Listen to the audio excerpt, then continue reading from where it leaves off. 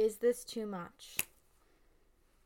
I think just for the ridiculousness of it, I should 100% leave it on. Actually, no, the yellow is not speaking to my soul. I'm taking it off. Okay. Hey, howdy everyone, and welcome back to our new segment in My Era's Era, where yours truly will be conducting a literary analysis of a Taylor Swift song in the lens of a Star Wars character or characters. We are going in backwards album order, so we're getting started with her latest album, Midnights. We're currently on track 17, High Infidelity, from the 3am edition. High Infidelity, I'll be honest, wasn't a song that stood out to me when I was originally listening to the album. I kind of found it bland, but the more I listened to it and the poetry and learned the story behind it, I kind of started to open up to it a lot more. This song was created by Taylor Swift and Aaron Dessner after the 2021 Grammy Awards, when Folklore won Album of the Year. Famously, Would've, Could've, Should've was also written during this time by the two of them. It should also be noted that John Mayer was performing at the 2021 Grammy Awards, and if you have watched or listened to the Would've, Could've, Should've episode, then you would know how damaging that would have been for Taylor, about to turn 32. On a recent Eras Tour escapade on April 29th, Taylor played this song, High Infidelity, as well as Gorgeous as surprise songs, which paints a whole picture of the context of those, but I'll get into that later. I do want to try to do something different with the Star Wars of it all today. I want to first do my analysis of the song, then with the terminology of the lyrics and the whole picture painted, I will go back in and reconstruct the character situation based on the lyrics and how they play out. Let's get right into this, friends. Without further ado, here is verse 1. Lock broken, slur spoken, wound open, game token. I didn't know you were keeping count. Rain soaking, blind hoping, you said I was freeloading. I didn't know you were keeping count. So, right off the bat, I am seeing some major links to both the songs Gorgeous and Glitch, which we will get into in due time. Let's start with line 1, lock broken, slur spoken. If you watched the last episode on Glitch, then you know that there was some talk of, quote, the system breaking down, right? And we discussed what that system might be exactly. I came to the conclusion that the system was a metaphor for the speaker's emotional barriers or biases, and that this glitch occurs and makes them question the system, hence why it's breaking down. I think that Glitch and Gorgeous exist in the same moment in time, outlining the same event from two very different reflective points. I think that here, when the speaker says lock broken, they're implying that, the system is broken. The metaphorical door to their broken down abandoned lover house, which may actually be the anti-hero house, has been unlocked. That, their guard is down because of this glitch, who will be constantly referenced in the song. Now, slur spoken, I think, should immediately set the scene for all of you if you were confused. The first line of this song, Gorgeous, is you should take it as a compliment that I got drunk and made fun of the way you talk, right? Followed by a few lines further, I got a boyfriend, he's older than us, he's in the club doing I don't know what. So yeah, the speaker got tipsy, their boyfriend, who they didn't really like, was not near them, so they started talking to someone who they got along with and actually seemed to like and have an interest in them as well. Line 2, wound open, game token, is a rather interesting one. Wound open, I think, can be interpreted in two different ways. Firstly, as implied, the speaker cheated on their partner with the glitch, hence why their partner's wounds are open. Regardless of whether or not love was involved in that relationship, the speaker still cheated on their partner. For what reason is yet to be determined, but will be determined later. Now, the wound that is open could also be the speakers and maybe the reason why they cheated in the first place. That talking with this glitch and having someone that took genuine interest in them made them realize how horribly their partner was treating them or how they were being neglected emotionally and made them want to have something with this person who made them realize that. Game token is fascinating, and here's why. It's giving me major Dear John flashbacks, as well as Mastermind. Also, Happy Speak Now Taylor's version release announcement, everyone. I've already pre-ordered. The reason that game token made me think of Dear John is because of the line, and I lived in your chess game, but you changed the rules every day. It also makes me think of Mastermind and the line, checkmate, I couldn't lose. And the general chess imagery. Game tokens I associate with winning a game or about to play a game at like a Chuck E. Cheese or a Dave & Buster's situation. Those tokens are made of plastic and are really cheap looking, right? Almost insinuating that this relationship that's ending was cheap and plastic and fake. Almost like a public boyfriend the speaker was forced to have to hide their sexuality and or boost their image in the public eye. The 8 beards. From the Look What You Made Me Do music video. I'm not explaining.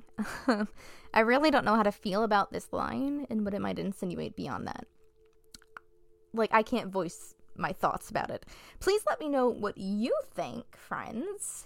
Because this is no fun if I'm doing it alone. To me, it almost seems like these plastic tokens that held some kind of currency for the speaker's partner. That, they attach some kind of monetary value to it when the speaker wasn't aware. This might be why in line 3 the speaker says, like, I didn't know you were keeping count. Maybe the partner attributes these tokens to things that the speaker has done that they disagree with, or offenses against them, which they may be, never voiced to their partner, which is toxic as hell, not exactly healthy, which may be why this relationship may only be a situationship, as mentioned in Glitch, which is why I keep referencing Glitch. Now, line 4, rain soaking, blind hoping, sparks many things in my noggin. I don't know about you, but when I think rain soaking, I think of the Delicate music video, which is another representation of the Glitch/Gorgeous instant on April 29th. In Delicate, the video, if you haven't seen it, ends with Taylor walking in the rain from a subway station to a dive bar where she meets a man we only see from the neck down, who sent her the golden note that makes her disappear. Flashback to So It Goes. That dive bar is also mentioned in Folklore's Invisible String. Rain also makes me think of Clean from 1989, and the rain came pouring down when I was drowning, that's when I could finally breathe, which also makes me think that in the context of High Infidelity, that the walk to the dive bar is what makes the speaker clean. Blind hoping, I think, can mean multiple things. Hoping that their partner wouldn't find out, right? Maybe they were hoping that this person that started the glitch would fill the hole in their heart left by their partner's negligence or toxicity, which is reminding me of Ivy from Evermore. So many connections. Line 5, you said I was freeloading, adds on to that idea of the game tokens from before, that the partner feels like they're owed something for being with the speaker, which is also giving tolerated. Freeloading is the action of taking advantage of other people's generosity without giving anything in return, which fits the bill that the speaker is kind of detailing so far, furthered by the repetition of I didn't know you were keeping count in line 6. Oh, look at that. It's time for the chorus. High Infidelity, put on your records and regret me. I bent the truth too far tonight. I was dancing around it. High Infidelity, put on your headphones and burn my city. Your picket fence is as sharp as knives. I was dancing around it. Let's first talk about the difference between the title of the song, High Infidelity, versus the common phrase, high fidelity. High fidelity, besides being in reference to loyalty to one's marriage or relationship, which we'll get into in a bit, also has audio meanings, which is helpful when you consider what really happened on April 29th. Like, I don't like talking about Taylor Swift's boyfriends. I don't like equating Taylor to the men or the people that she's dated in the past, because I'm just not that kind of person. I think that one thing that's very prevalent in Taylor's music is that she uses her experiences to fuel her art, making her music almost like a diary, which she's talked about extensively in the past. She's not the only artist to do this, but I also think many people forget this because they equate her to her relationships, which is totally unfair. She is an artist, right? She does this, sure, but so does The National, and Ed Sheeran, and Louis Capaldi, and Florence and the Machine, and Phoebe Bridgers, and literally every other musician that considers themselves an artist and not just a musician, right? Back to the song, though, and why I mentioned all of this to begin with. High fidelity is not just a reference to relationships, but also in reference to the fidelity of audio quality. High fidelity is the reproduction of sound with little to no distortion as close to the original as possible. And I don't know if you all know this. Well, Taylor, at the time that of the April 29th incident, was dating Calvin Harris.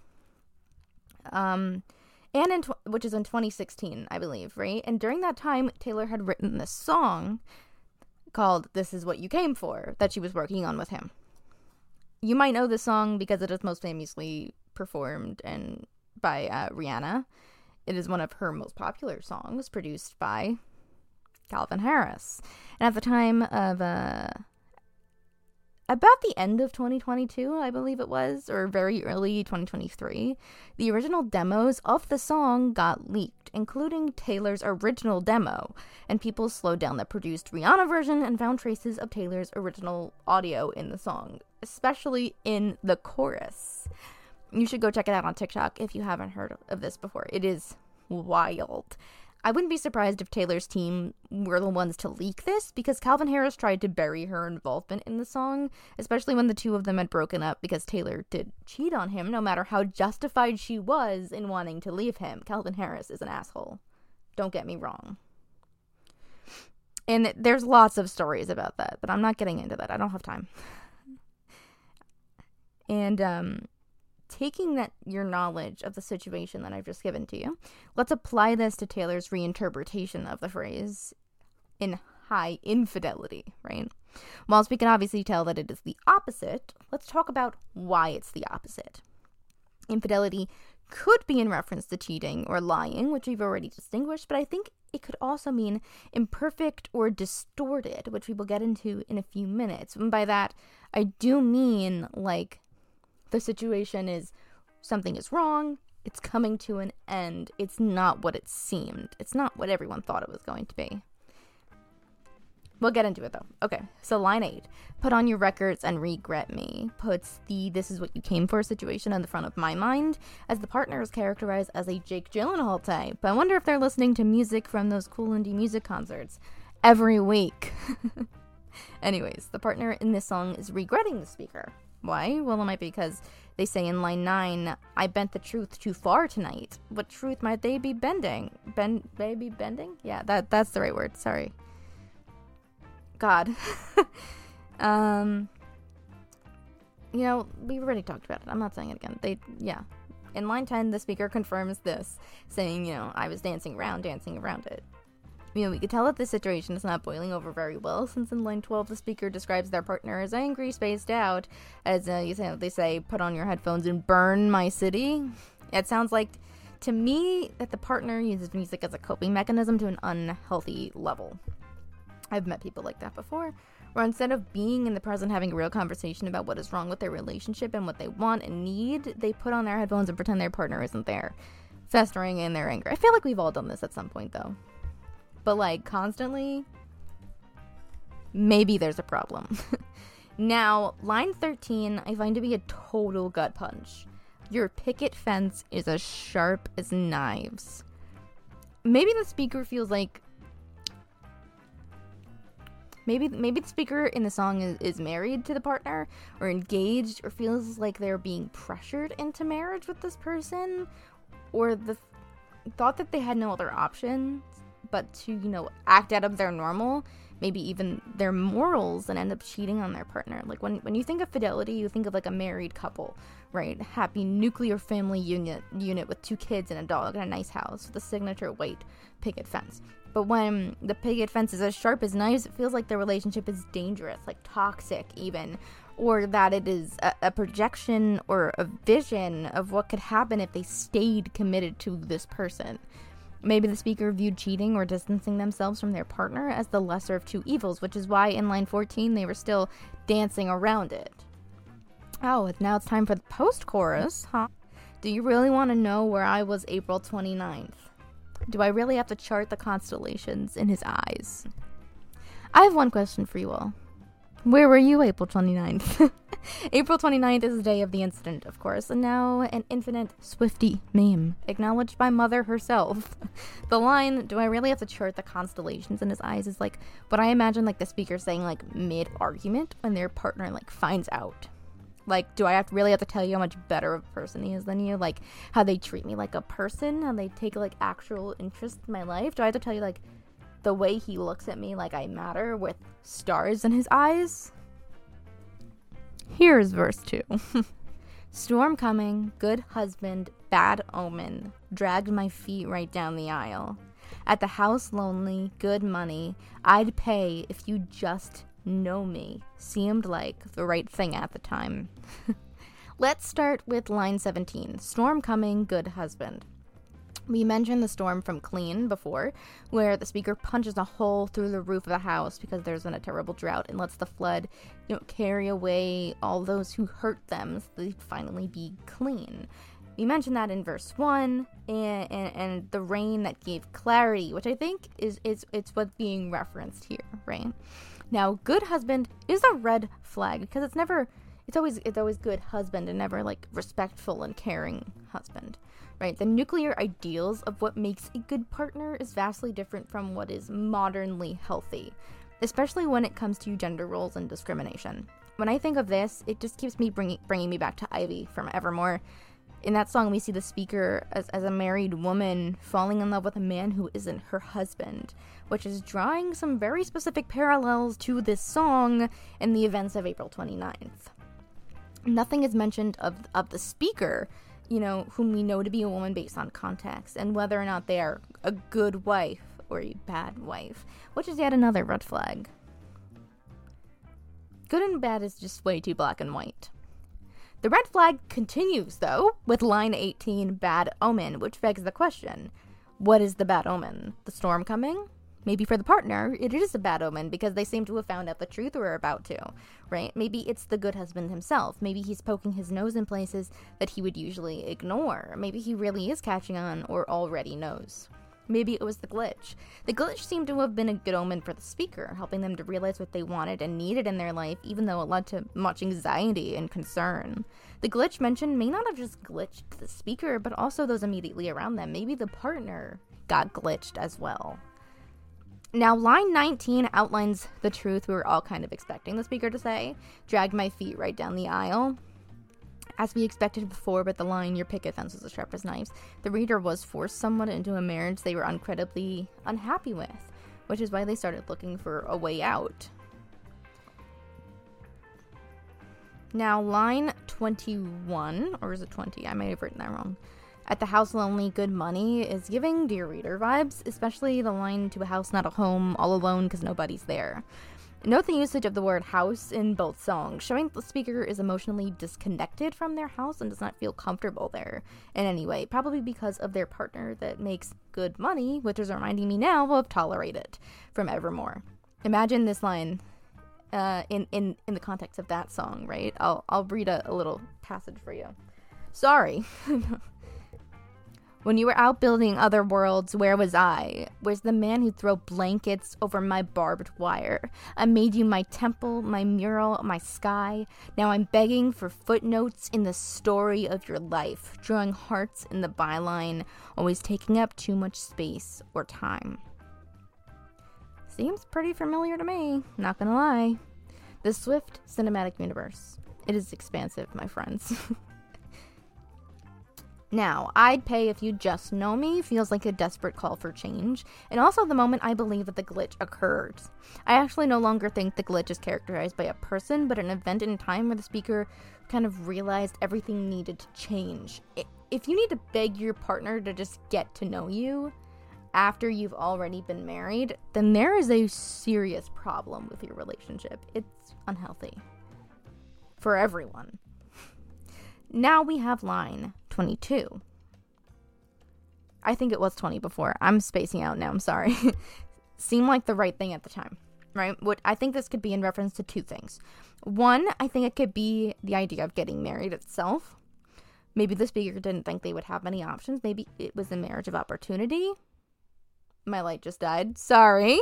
Maybe of status. Maybe they thought that they were in love at the time, but their partner wasn't as in love with them as they were led to believe. The other thing this might be referring to is cheating on their husband because they felt real genuine attraction and affection for the first time in who knows how long, and didn't know if they'd ever get to feel that connection again. That's why they would justify it to themselves and try to justify it to their partner, you know. Here's the bridge, y'all. You know, there's many different ways that you can kill the one you love. The slowest way is never loving them enough. Do you really want to know where I was April 29th? Do I really have to tell you how he brought me back to life? Now, surprisingly, this is going to be the last verse we're going to deep dive, because the rest of the song is repetition of specific lines in different formats, which is significant to the song, but I do want to get to the general context and story, and then when we get to the Star Wars of it all, because yes, this is the Star Wars channel, hi.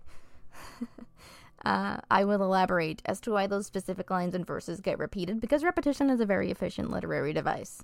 I honestly, even saying that, think that the bridge can speak for itself to a certain degree. I really don't know how much I need to elaborate on the phrase, you know, there's many different ways you can kill the one you love. The slowest way is never loving them enough.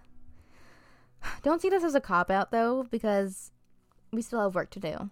I'm going to tell you all the story, and before I do so, feel free to pause and get yourself a snack or a drink and a nice cozy spot to listen and or watch the rest of this show if you haven't found one of those spots already. Okay, my camera wasn't recording. I think I might have clicked it by accident. I don't know. Anyways, it's about to get a little dark and moody. So, get comfortable. Corellia, 13 BBY. The sky is darkened with soot. Gray funnels of smoke shooting up into the sky for miles and miles along the city skyline. A young man with brown hair, blue pants, a leather jacket, is walking shakingly through crowded streets of market vendors, bustling storefronts, and thousands of people going about their business, collectively trying to survive, their heads down, avoiding the black and white banners as they sway in the breeze. The air smells thick and heavy, metallic and toxic. Funnels of smoke and vapor explode from open pipes in alleyways. Just another reminder of the negligence by those currently in power for the health and the safety of the population. No one liked to think about it. It was too harsh a reality to face amidst the stormtroopers in the streets, their armor tarnished, but their black, glossy lenses always seemed to stare into your soul, like they could read the very thoughts running through your mind. Not to mention the covered faces with hands lingering on their hips, their hollows beeping with bounties to hunt, their people to chase and turn in for the right price. No one was safe on Corellia. To be honest, they never were. The young man squirrels his way through the crowd, narrowly avoiding as many people as he could. He knew damn well if he bumped into someone, they would cause a scene, and he had too much to do. He had to see her. He was late, but it was worth it. He promised himself he wouldn't go to see her until he had something worth showing. Everything was finally ready. Han had a plan. He and Kira were going to leave Corellia behind them. They had been talking about it forever, since the day they met all those years ago. He had been dreaming of it ever since his father had left this world for a better one. They would leave behind the White Worms, the Empire, all of it, and forge their own lives, their own destinies, and they would finally get to do so together, on their own terms. Han finally turns right, then left again, and then straight for a while before he turns and sees her. Kira. Her hair was short, recently cut. She never liked it long. Corellia was too hot for such long hair that she once had, and she'd rather not suffer from heat exhaustion while she had so much work to do. He tells her quickly and quietly, not wanting to let anyone in on the opportunity he'd found for them. He planned everything out perfectly. They had to leave. Tonight. 10 BBY. It didn't go the way he'd planned it then, and Han had found a way to live with it. As he would sit in the trenches, laser fire shooting from overhead, landing mere inches from his location, he would think of her. Sometimes he thought she was dead. Sometimes he wished she was. She wouldn't have to suffer anymore if she was. She'd be with his father, somewhere better, somewhere safer. Some days, as the lights would fire above him, Han would dream of her eyes and how he felt when he looked into them. He loved her. He thought he did, at least. But he didn't really know what love was supposed to be. There was never time for it. Never a place for it. Love was rare in a place like Corellia. He had come to the conclusion once that he was in love with the idea of Kira, of what she stood for, of times when he wasn't risking his life for a cause he didn't believe in, for an emperor who cared for nothing but fear and pain.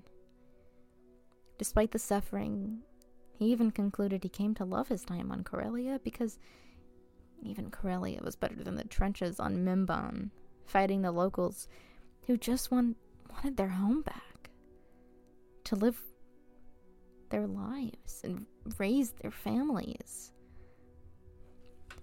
Han had concluded that the family he was dreaming for would never happen the way he thought it would that day 3 years ago. Not on his terms. Part of him found peace with it, but the rest of him couldn't bear the thought. That part of him also wanted to believe that Kira was still alive and waiting for him somewhere, that she'd found a way off Corellia and that she was happy somewhere, someplace he didn't care where as long as she was alive. Everything else could come later.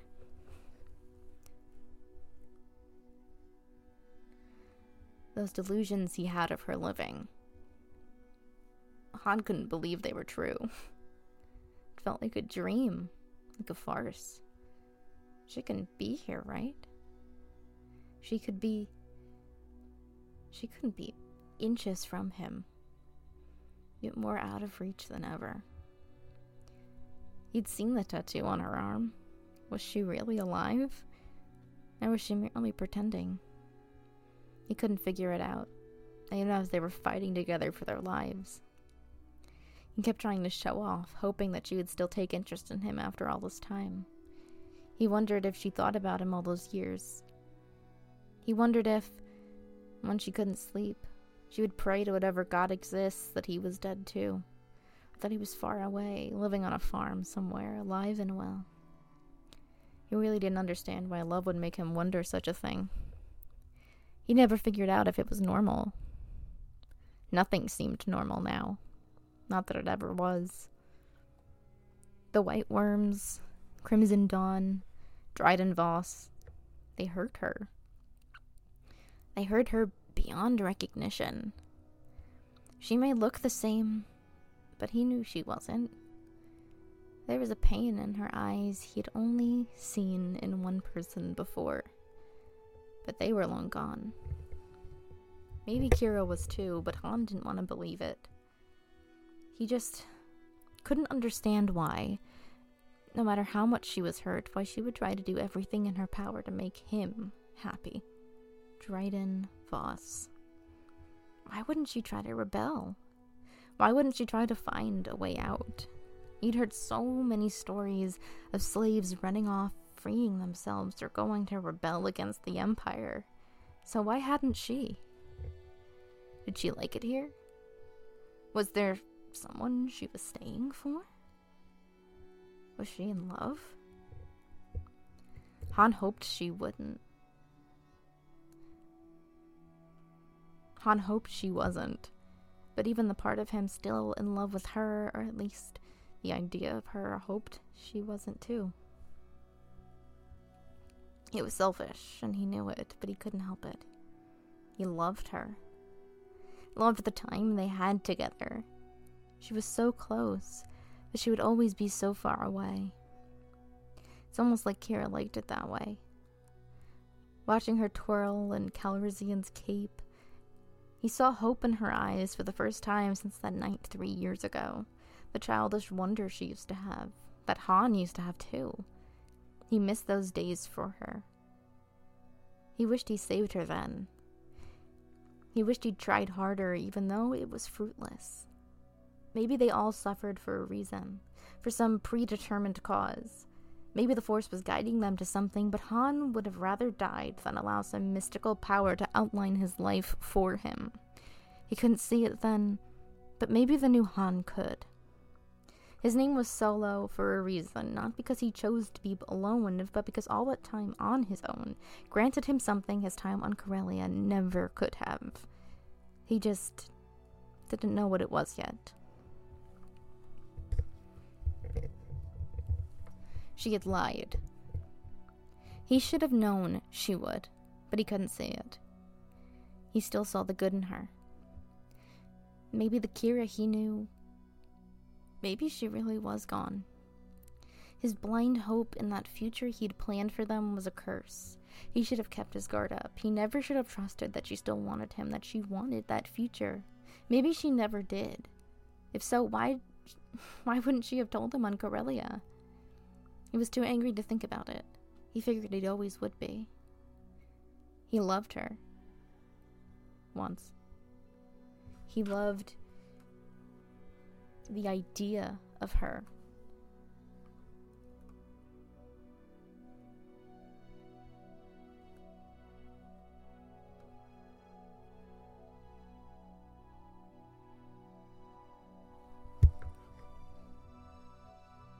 What was I? Sorry.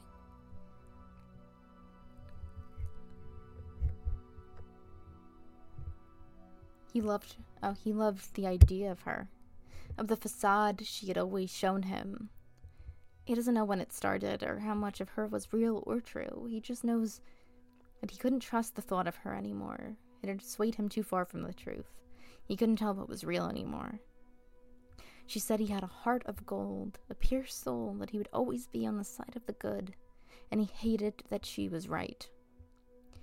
The question was, what side is she on? What side has she been on? He couldn't help but be jaded. He was too hurt, too angry. He didn't know what this life she had chosen for herself had that he didn't, that a happy life didn't, even if it wasn't with him. He could find a way to live with it if she didn't want him, but for her to just leave? He knew what happened when he left that ship. Why has she convinced herself that the only choice she had was to continue the operation? What did Crimson Dawn have that he didn't? He never thought she was power hungry until now. Was it the power? Was it the money? Was it something else? Someone else? He couldn't come up with a good answer, one that would satisfy him, but he knew he would never find that. This wasn't possible to return from. He had already convinced himself of that. He wished there was another way, that this could have been avoided, that he never saw her again. It would have hurt less. He bent the truth from himself so far he couldn't trust his own mind. He was dancing around the truth, knowing what happened but never wishing to believe it. And the truth is, Han has always been on the side of good. He would do anything to know within himself he did the right thing. But Kira never understood his sense of morality. She did what she had to do to survive. She always had. Even before they met and well long after their last parting. He could never understand her, nor did he want to. He would drive himself to a place he couldn't return from if he ever tried to understand her, and there was too much to do.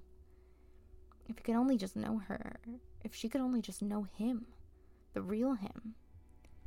He had been a lot more transparent than her, but maybe that was the problem. Maybe he was too nice, too moral, too trusting. He would have to change that if he wanted to survive. That's the only thing the idea of Kira had taught him. He wants to tell her. He wants to scream in agony. You know, there's many different ways that you can kill the one you love. And the slowest way is never loving them enough. Han doesn't think that she ever loved him. Not the way he loved her. It was never enough. And he would tell himself such until the day he died. He wished he never had to. He wished he knew better. One day, he would. The end. And that was everything I have for you on High Infidelity and the Han-Kira connection. Still not me, Kira, by the way. Totally different Kira. We're both from Corellia, though. So that's cool. Join us in 2 weeks as we cover the song from Midnight's 3 a.m. edition, Paris, track 16. And just remember to document where you were this April 29th, friends. This was In My Era's Era. Until next time.